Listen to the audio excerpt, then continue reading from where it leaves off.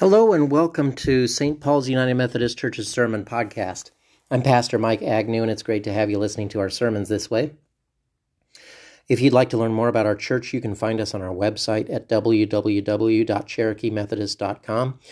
You can also check us out in person if you're in the area. We have Sunday school at 9 o'clock and worship at 10:10. Now today, we're beginning a new series of sermons in which we're going to be taking a look at some of the ideas, sayings, and thoughts that we assume are in the Bible but actually aren't.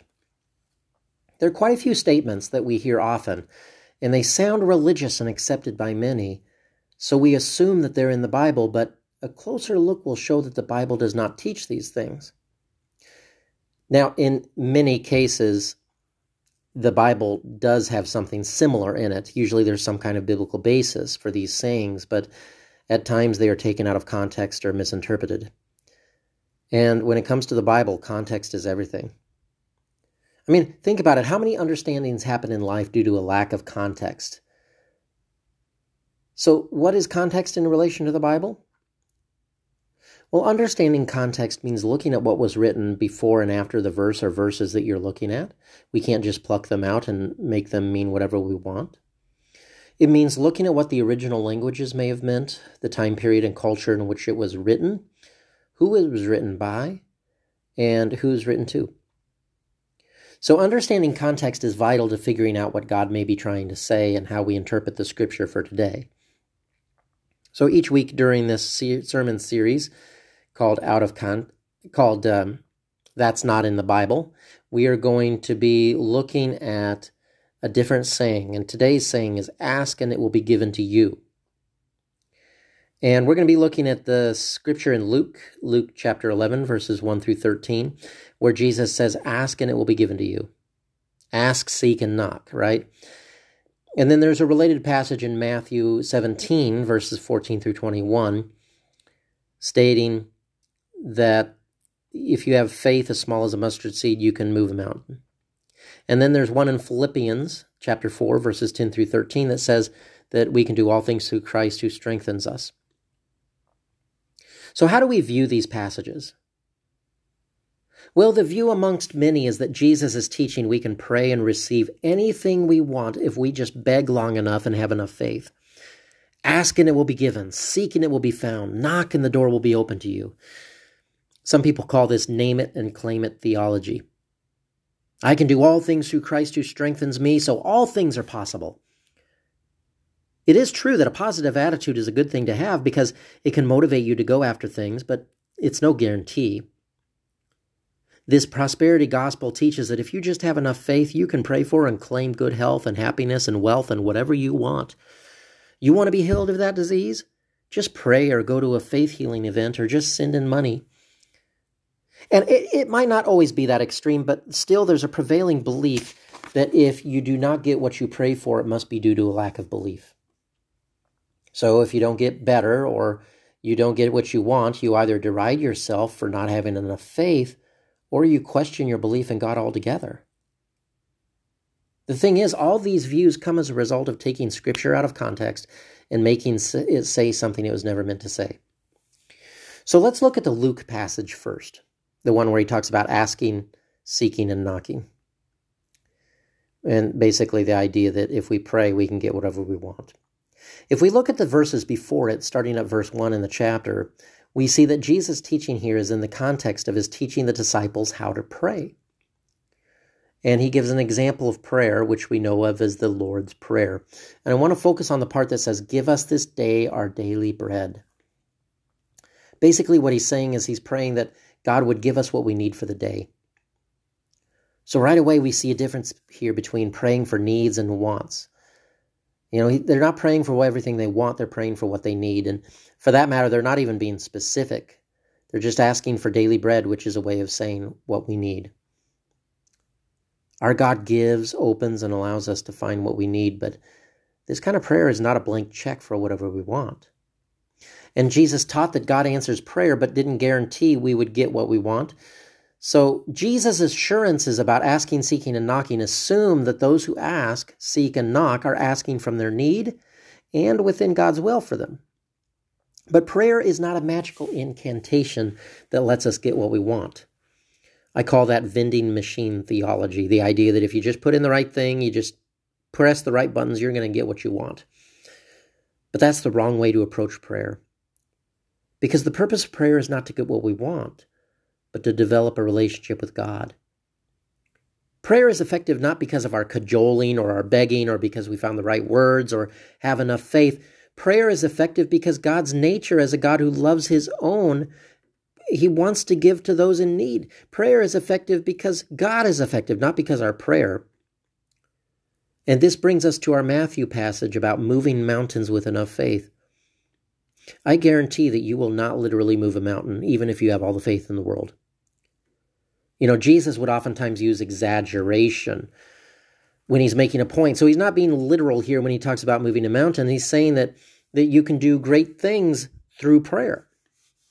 And there's no doubt that with faith and prayer we can do great things, but within God's will. So then the question becomes, why does God sometimes not answer prayers that we would consider needs? A person is ill or a child is dying. And the answer to that is, I don't know. Sometimes the best answer to certain questions is, I don't know, because it's the most honest answer we can give. The Bible doesn't clearly answer that, and I think that there are some questions that we don't really have the answers accessible to us. And that's where we have to trust in God. But what I do know is that when people are taught that they should pray for healing because if they just get enough people to pray long enough and hard enough and with enough faith, the person will be healed, that's dangerous. Because then when the person doesn't get healed and they die, then those who prayed, their faith is on the rocks or they beat themselves up for not having enough faith.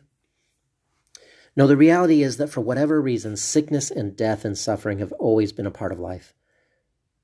Remember, Jesus and most of his disciples were all killed for their faith, and I don't think any amount of prayer or faith would have changed that. So we should not infer the guilt-inducing conclusion that when hoped-for miracles fail, that it's our problem, that it's our fault. I think that what we need to infer is that sometimes for reasons we don't understand, we just don't get our prayers answered the way we would like. And it doesn't mean we should stop asking or hoping, but, we ask and hope, but with the knowledge that it's not up to us or our faith or our prayers to create healing. It's up to God. Prayer does not create miracles. God is the one who creates miracles. That Philippians verse about doing all things through Christ? Oftentimes it's applied in the same manner, meaning, you can do anything with Christ, whether it's healing or winning the big game or whatever. But actually, in context, this verse is all about being content and persevering through times of need rather than simply being granted the strength to do anything. Paul is not boasting here that he can achieve anything through God, but that God grants him the strength to be content no matter what happens. Some translations say, I can endure all things, which I think is more accurate. And when we look at the verses preceding this one, we find that Paul is writing about how he's lived in periods of plenty and in want. And he's learned the art of being content, whether he has a lot or if he has little. I can endure all things through Christ who strengthens me. That reads differently, doesn't it? I think that this is a good passage for us in life, perhaps much richer than the belief that if you have enough faith, you can bypass suffering and pain. Anyone who's lived long enough knows that's not true. A deeper kind of faith sustains us in the midst of the storm.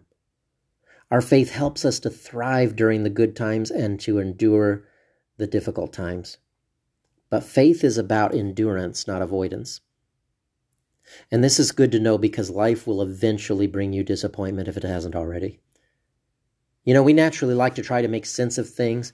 We create theories and theologies to try to package up life in a nice, pretty bow that makes sense in a cause and effect manner. If I just do this, then that will happen. Or if this bad thing happens, there has to be a logical cause. And then if I can just do this instead of that, then my problem will disappear. Like clockwork.